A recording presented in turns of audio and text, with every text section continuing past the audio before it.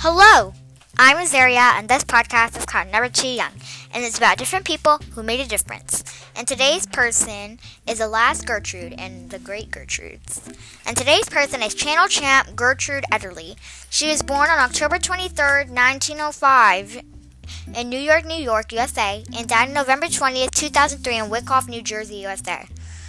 Her occupation was being a swimmer, and her boldest moment was becoming the first woman to swim the English Channel. Crossing the English Channel, the body of water that separates England from France, is often called the Everest of swimming.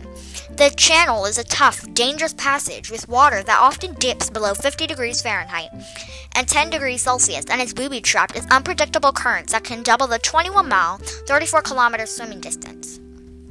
Before 1923, only 5 men had successfully made the swim. So when 19-year-old Gertrude Ederly conquered the channel in 1926 and beat all their time records doing it, she shocked the world.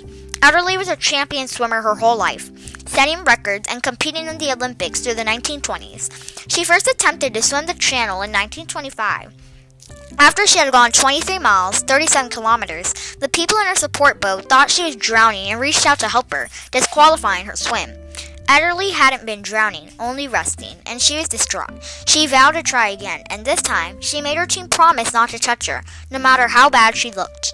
Just after 7 a.m. on August 6, 1926, Ederly waded into the channel at Cape Grisnas, France.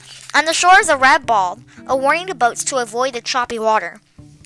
"Please, God, help me," she said. 14 hours and 31 minutes later, a world record. Ederly stumbled ashore in Kingsdown, England.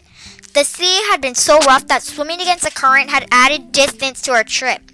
In the end, she had swum at least 35 miles, 56 kilometers. Her record remained unbroken for 24 years. And here's a quote. "I just knew if it could be done, it had to be done. And I did it.